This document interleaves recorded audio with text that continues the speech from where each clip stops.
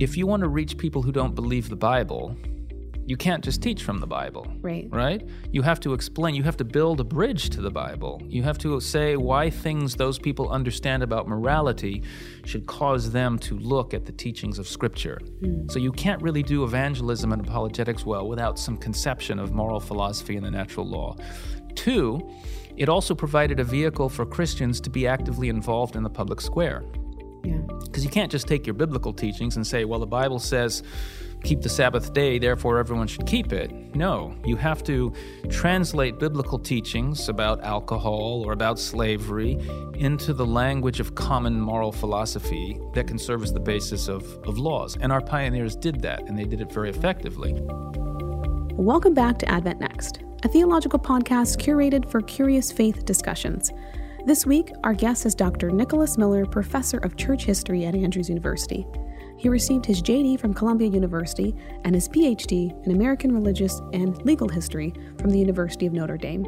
This week, we are exploring the intersectionality of faith and politics, along with the history of the separation of church and state. We will also be exploring a new concept called moral philosophy, a lost art once used to create moral arguments and standards that could be applied in the public sphere without infringing upon the church and state ethic of separation. A recommended reading for this week would be his book, The Reformation and the Remnant, which touches on a few of the issues we're going to discuss here today. If you're not already following us on Facebook, Instagram, or YouTube, be sure to find us at the handle @AdventNext. I'm your host, Kendra Arsenal, and this is Advent Next.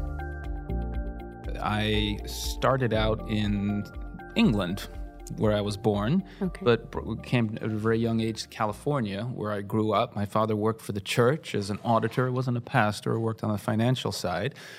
And when I was 16 or 17, I had a conversion experience and developed a strong interest in studying the Bible and the spirit of prophecy. And went to college at PUC, and decided to study theology, though I didn't necessarily feel called to the pastoral ministry. I had interests in law and medicine, and I wasn't sure what I wanted to do. But you could be pre-med and pre-law and study a substantive degree of something else. So I took theology. And during that time, I developed an interest, especially in the study of history and church history and religious liberty in church and state. And so at that time, I dropped my pre-med studies and decided I wanted to prepare myself for religious liberty work of some kind. And so I knew that I probably, to do well in that field, a legal background would be good. And so the doors opened, and I think the Lord led me to study law in New York City. I was at Columbia University after PUC. It was quite a change of pace. Quite a transition. At the same time, I left PUC and went to law school. My parents moved from Southern California to Africa to work for the church there. But I think I had the bigger culture shock going from Napa Valley, PUC, to Manhattan, Upper West Side, Harlem. And but it was a great experience, and I learned a lot and grew a lot, was involved in my local church there. Then I got a job in the legal world. I knew I needed to get some experience. I worked for some big firms. I worked for the government. But the consistent theme was I was able to work in places that dealt with constitutional issues. Some of it, freedom of the press, First Amendment. When I was with the government, constitutional litigation, defending public officials from constitutional tort claims. And then I was approached by a church-state organization, and I was the executive director of the Council on Religious Freedom, which did religious freedom advocacy in Washington, D.C., and I got to lobby for legislation on Capitol Hill. We had a case that went to the Supreme Court, got to appear there in a church-state case. Now, what was that case, and what's the difference between, religious liberty and maybe trying to bring your religious norms into kind of the public arena? Good questions, advanced questions. we can go there. So the case I was involved with was actually an Establishment Clause case, and it was an attempt to prevent government funds being used to promote religion. We represented a couple of Catholic ladies down from Louisiana who were complaining that state funds were going to Catholic schools and the Catholics were compromising their religion to receive them, taking crucifixes down from classrooms, minimizing their religious teaching. And they felt that this government money shouldn't be going to these Catholic schools because A, it was government money advancing religion, and B, it was kind of corrupting the religion. Wow, so they were Catholic nuns who Well, they weren't nuns, but they were Catholic members of the Catholic Church. Wow. Ladies who were committed Catholics and were doing it for religious freedom purposes, because the separation of church and state is as much to advance religious freedom as the Free Exercise Clause. It just operates in a slightly different way. Interesting. So we did that case, which we technically lost, but the court did not grant the other side its broad argument that would have essentially done away with the separation of church and state. So it was a technical loss, but a kind of victory in terms of maintaining somewhat healthy separation of church and state. And then I also got to the White House and the Oval Office bill signing ceremony because I was part of a group that helped pass the Religious Land Use and Institutionalized Persons Act, which protects churches and religious institutions in their use of land and property. So all during this time, I enjoyed my Washington experience and the advocacy that went on there. But as I looked around and I said, what do I want to be doing 20 years from now? I could see that litigation was kind of a wearing life of one battle to another battle, and I enjoyed it, but did I want to do that forever? And I could see that lobbying on Capitol Hill was something like a popularity contest. Can I bring the most influence to bear? Wow. And both of those things are worthwhile, and I'm not saying they shouldn't be done, and more power to the people that do them, but I was particularly interested in the contributions that academics were making. The scholars would come to town. And I could see that a lot of the conflicts in church and state had to do with historical ignorance. Most people didn't know that the separation of church and state had roots in deeply religious thought. Right. They viewed it as a secular Enlightenment idea. And Can you touch on that a little bit? Because I think some of our audience might also think that church and state, the separation of church and state, was more of a secular idea than a religious one. So that was widely held view in Washington, and I was surprised because, we know about Roger Williams, and as Adventists, we read the Great Controversy, and so we actually have more awareness than many Christians of the religious background to these ideas. But I could see that that had been lost sight of to a great degree, and that you could make a contribution in scholarship if you could bring that to light for contemporary society. And so I began to develop an ambition to do further advanced study in church and state. I'd studied theology and I'd studied law, but I hadn't really studied church history in great depth. And so I began to look for opportunities to get an advanced degree in church history. And it didn't happen for a few years. I moved out to California, sort of a long story, and I was practicing law there. But eventually, some seminary professors knew me from my writing for Liberty magazine and other things I'd done, and they thought that it would be a good time for Adventists to contribute in this church-state arena. And so Andrews approached me about helping them start a church-state study center or institute, and if I would do that, they would sponsor me for a PhD in American religious history. Interesting. And so that's what I did. Because I think the study of church and state is pretty fascinating. And what was something that you kind of discovered in your journey of understanding the separation between church and state, and what are things that you feel like people should know that we're not really educated in? Okay. So I wasn't surprised. So going in, I had thought that religion had something to do with the separation of church and state. There was this whole Baptist tradition and Roger Williams. And so I knew where to look for some ideas and information. In fact, I went in thinking I might do a biography of William Penn because I always thought he was an important person. Roger Williams was up in the icy cold wilderness of Rhode Island, whereas William Penn founded Pennsylvania and Philadelphia, which becomes very quickly the most influential city in the colonies. And Pennsylvania always has a separation of church and state, more pure than Rhode Island's, and it's at the center of influence. And I began to believe that William Penn had a much greater role. So I began looking back in history and looking for the roots of this. And what I found was very exciting for us as Adventists, especially. I came across a line of ideas and argument that were shared by writers through generations that argued for the separation of church and state based on the doctrine of the priesthood of all believers. The equality of all believers meant not only, we tend to think of it, priesthood of believers as in we can pray to God, we don't have to pray through a priest, and that's part of it. But the other part of it is the freedom to study and interpret the Bible for yourself.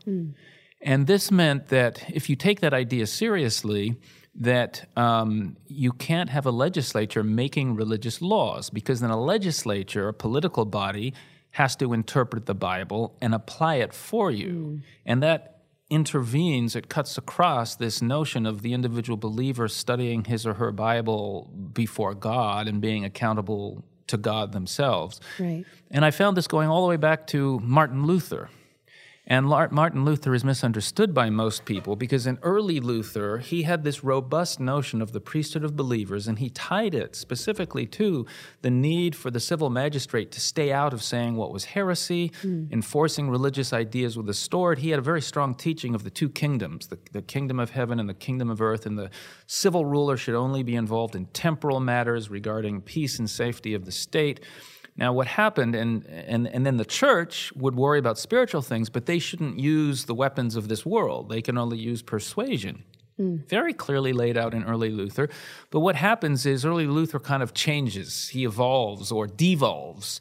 Gotcha. The uprising of the peasants in 1525, the ignorance of the people made him believe that you couldn't safely give religious freedom because people were too ignorant to use it wisely, and that the only educated people were the princes and peoples and the scholars in princes' courts, and so they needed to rely on the state. But he shifts his position, and it obscures his earlier position, which is picked up by the Anabaptists and other believers and taken, well, first to Holland, and then the British Pilgrims come over to Holland, and they're influenced. And this is the start of many of the Baptists who believe in freedom of the will, adult baptism, and the separation of church and state. Okay. And so I was able to write a dissertation that was accepted by the University of Notre Dame, which is not known for its strong Protestant views, although most of my teachers there were actually Protestants. And eventually published by the Oxford University Press. So it was an idea that the secular scholarly world found authentic and credible, and yet it puts at the center of the story of the disestablishment. And you can trace it all the way down to James Madison, who is quoting and using the language of these early Baptists about soul freedom, about interpreting Scripture and the need to do it personally and privately. So it puts the argument for separation not only in the religious arena, but in the conservative biblical theological ideas in the religious arena. So it's not a skeptical Enlightenment idea or only a liberal Christian idea. It goes right to the core of Protestant biblical understanding. And it's interesting, and maybe you can help shed some light on this, because depending on where you find your lineage, right, whether it's a Baptist or a Puritan or Anglican lineage, they all had their own ideas of church and state, right? Yes. So you had like Puritanism coming from Calvinism, and they had more of an integrated view of what that looked like. Yes, and that's what drives a lot of the current day arguments, because you can go back to early America and you can find quotes from founders that seem to support that this is a Christian nation and we need God at the center of it, and politics and Christianity need to mix. And those ideas were there, and the Puritans carried them out. But what people need to understand is that, there were these competing views, but when it came time to frame our Constitution, we very clearly and deliberately chose the view held by the Anabaptist tradition and William Penn and Roger Williams. So there are these other voices, but they were on the losing side, and we rejected them for a reason. So let's not confuse history and cite voices from the losing side as though that represents the nation we became.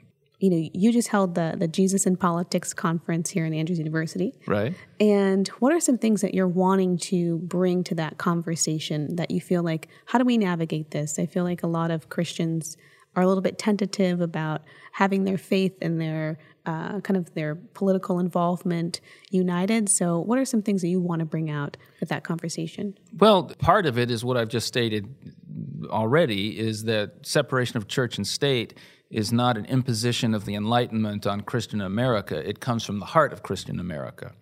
But you can go to an extreme in the other direction as well. And so, in fact, our church in the 20th century seems to have gotten caught up in saying, yes, separation of church and state. So as Christians, we should have nothing to do with politics, with the public sphere, with morality in government policy. We should just stay quiet.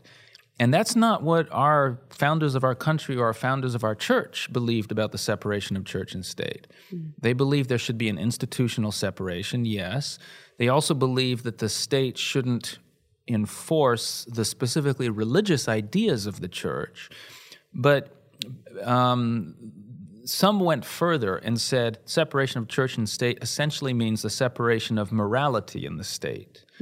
And this was driven in good part by Christians in the South, and it arose from a particular historical set of circumstances revolving around slavery. Okay. The Southerners loved their slavery. It was a center of their industry and economy. Commerce, yeah.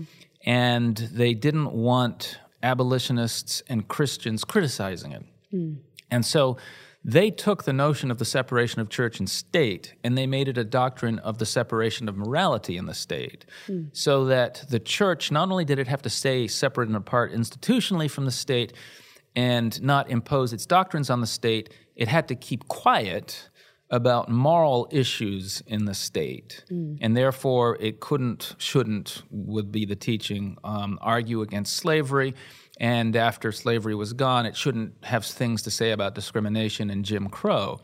Now, our pioneers, the Adventist pioneers, came from the North, and they didn't have this view. They believe in the separation of church and state quite strongly in the institutional and the doctrinal sense, but they didn't believe that the church or church members should stay quiet in the face of public immorality and the mistreatment of humanity. And so they would rally, and they were very much involved in the abolitionist movement, in the temperance reform movement, seeking to either oppose and disobey laws that protected slavery, or seeking to pass laws that would protect women and children from the abuses and ravages of alcohol.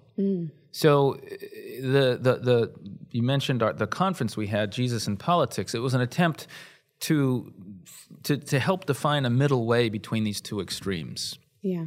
You kind of have to have a lawyer's brain to understand, what territory can I enter into and what territory should I stay out of?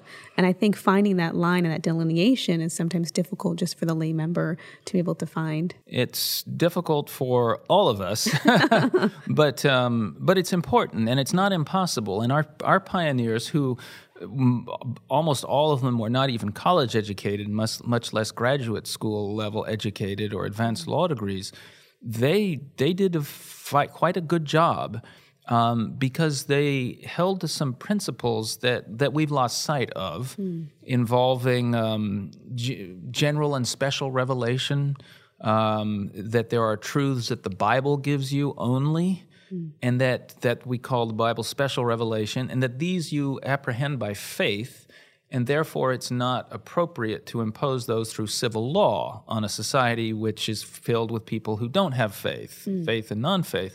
Whereas general revelation are those truths about human nature and morality that everyone can apprehend through the use of reason and common sense and intuition, and that therefore you can build moral laws based on that other book of Revelation. And we've lost sort of sight of the difference of those two books and how they relate to each other, and it relates to a word you mentioned earlier, moral philosophy. we used to have a robust conception as Protestant Christians, that there was a world of morality that you could understand outside the Bible, and that this was a shared world with other citizens, and that you could argue for and build up public policy that was more just and more fair than slavery and other abuses. But modern day, in the 20th century, many Christians came to believe you could really only get your morality from the Bible. And that you were limited to that. And they abandoned this field of moral philosophy that our pioneers found so important. Yeah. And they built up a morality on the Bible, which was maybe adequate for their purposes inside the church, but which could have no influence on the public square and their involvement as Christian citizens. Let's talk a little bit about and kind of a little bit of the history of moral philosophy and kind of the emergence of that and the importance of that. I know that we devied into that, but maybe kind of getting a little more specific about what does that really mean? Because that might be a new term for a lot of people listening in. Right. So I should be prepared for this, as I just finished teaching a course on the history of moral philosophy, and natural theology was the other part of it. And the two are related. Moral philosophy tends to look at the world around us and what we can understand through reason and examining humans and human behavior and human history. Natural theology is more of the vertical, what we can understand about the divine through an examination of the created world and the things that he's made. And both of these traditions go back thousands of years and into the Greek and Roman era, before Christ. And if you think about it, by definition, they would need to. I mean, the claim of natural law and moral philosophy is that humans can have some sense of right and wrong from their experiences in the world. And God has laid like an open book, the book of nature, we call it. And if that's true, then you should be able to look in all cultures and all places and see that humans had some sense of this. And lo and behold, we do. C.S. Lewis famously talks about this in his book, The Abolition of Man, where he defends notions of the natural law in the 20th century that has mostly lost sight of it. And as part of doing it, he gives it a name, and he doesn't give it the name natural law. He gives it a name from the East, the Tao, T-A-O, right? Okay. Tao. And his point is that Confucianism and the Eastern religions also had this conception of higher standards of right and wrong and justice. And by using the word Tao, he's showing that this isn't just a Western invention, that it's cross-culture and cross-time. But there is certainly a Western tradition of it, and we can look back at our own roots to the Stoics, philosophers who talked about natural law, Cicero, the Roman thinker and philosopher, and it's reflected in the writings of Paul. Yeah. So if you go to Romans chapters 1 and 2, it talks about nature in the passage that involves sexuality. So clearly Paul is echoing, but he's placing it more firmly in creation. Plato has this notion of the eternal universe and the heavenly realm of the ideal forms. Paul understands that there was a beginning of creation, but that God put into this creation a moral framework that nature itself reflects.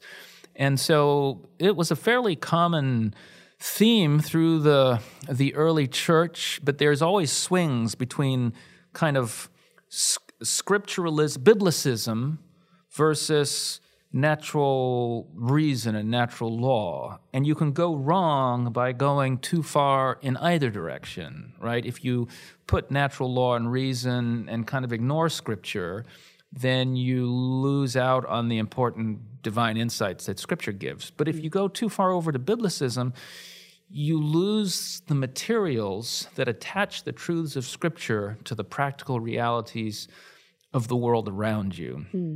And so in the Middle Ages, you have some of this back and forth, and the reformers came along, Protestant reformers, and they tended to need to swing it back towards the biblical side because the medieval church had been very much over in this kind of reason and scholasticism and making the Bible correspond with Plato and Aristotle. And Luther and Calvin, sola scriptura, right, is the cry that they came with. But even they understood that sola scriptura didn't work in a vacuum.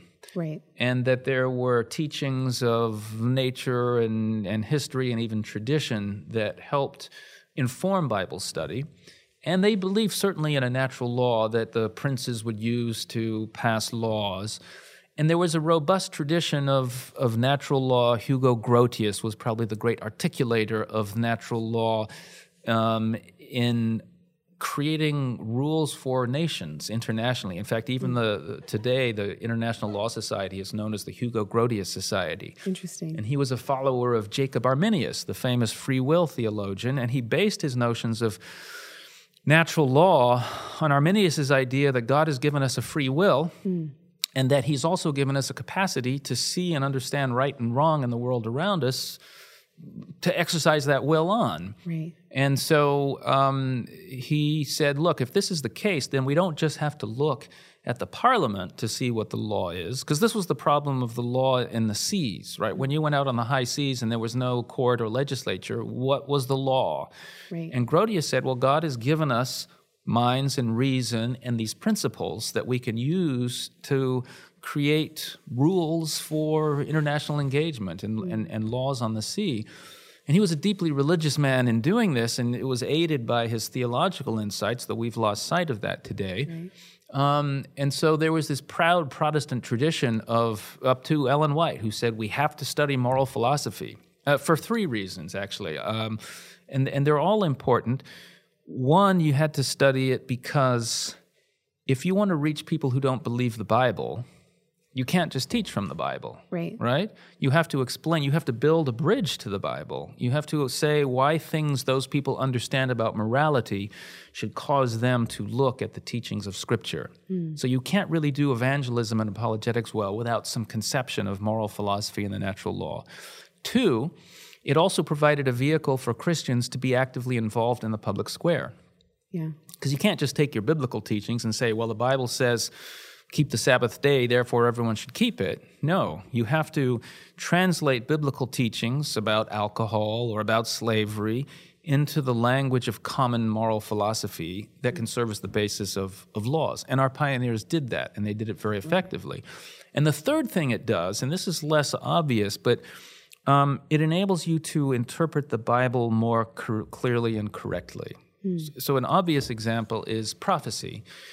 You really can't understand prophecy just from the Bible alone, right? You have to go and look at history and the events of the past to match up the events and the dates. And so that's one obvious example. But another example are the parables of Jesus. He's teaching spiritual lessons.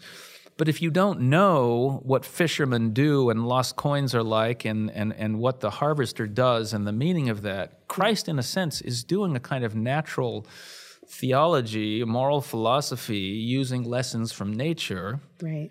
And it seems true that when people stop using moral philosophy to inform their biblical study, their biblical ethics goes really wrong. And that's pretty much what happened during the turn of the 20th century, right? That there was a return back to fundamentalism, sola scriptura, and basically, and you probably explain this better than I can, but there was the rise of Darwinism. And so in order to kind of defend the original creation account, that they began to become very more fundamentalistic in their interpretation, and kind of reason and moral philosophy kind of got the boot. Good. That's a very excellent summary. I've been an okay teacher. Yeah, very well put. And I would just add to that at the time of the Civil War, before and after it, some of the staunchest defenders of slavery were the people who insisted most strongly on sola scriptura. We can only get our morality from the Bible. Since the Bible doesn't have an explicit text condemning slavery, then neither can we condemn it. But our pioneers said, no, we can take biblical principles of human equality and fair treatment and the philosophy of all humans made in the image of God, and we can condemn slavery. And we can, in fact, Ellen White herself said that those who support slavery should not be church members.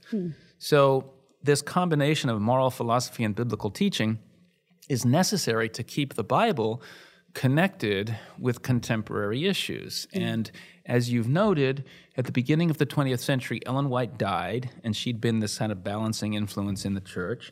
and Christianity split between liberalism on one hand and fundamentalism on the other. Well, Adventists were kind of in the middle, but they knew they weren't liberals because they believed in inspiration and the virgin birth and the resurrection and all those things and miracles. And so they felt naturally inclined to follow the fundamentalists. And we tended to do that, and they believe not in what I call sola scriptura, but something else, solo scriptura, right? Sola scriptura means by Scripture alone, meaning that Scripture is the highest authority, but there's other authorities that you measure by Scripture. Okay. Solo scriptura is, it's only the Bible, and that's all we're going to look at. And so Adventism fell into this rather impoverished ethical world after the 1920s, looking only at the plain reading of Scripture, not the plain meaning. I'm supportive of that, but the plain reading is looking at the surface language of Scripture, and if it doesn't condemn the particular act, then we won't either. And so the civil rights movement came along, and we felt this was a political thing, and the Bible didn't speak about this, and therefore we needed to stay out of it. And we had a teaching for our church internally, but we didn't have the language to communicate it in these broader moral philosophy notions, and so we were almost entirely absent from that. And it's affected our evangelism as well. I mean, it's an open secret that Adventism in the Western world, industrialized West, is not really growing. You know, we're having some conversions, but it's not really keeping up with the death rate. The reason the church is growing is because immigrants are coming from overseas, where our evangelism still does work successfully because it's in supernaturalistic cultures that believe in God and miracles and spirits. It's true. And we have a good framework for that. But when you're dealing with a secular world, our rejection of moral philosophy, or maybe our ignorance of it at this point, people maybe aren't intentionally rejecting it, is making our evangelism much less effective than it could be or should be. We're so glad you joined us this week as we explore the intersectionality of faith and politics. Stay tuned for next week as we look at some practical applications of moral philosophy, tackling some fun issues like what should the extent of our persuasion versus legislation be when it comes to issues like substance usage, such as marijuana. We have a pretty lively discussion that brings out some out-of-the-box insights you don't want to miss. Once again, our recommended reading for this week is his book, The Reformation and the Remnant. We want to thank the Adventist Learning Community for making this program possible, as well as our guest, Dr. Nicholas Miller. If you're not already following us on Facebook, YouTube, or Instagram, be sure to do so at the handle @AdventNext. Thanks so much for tuning in. See you next week.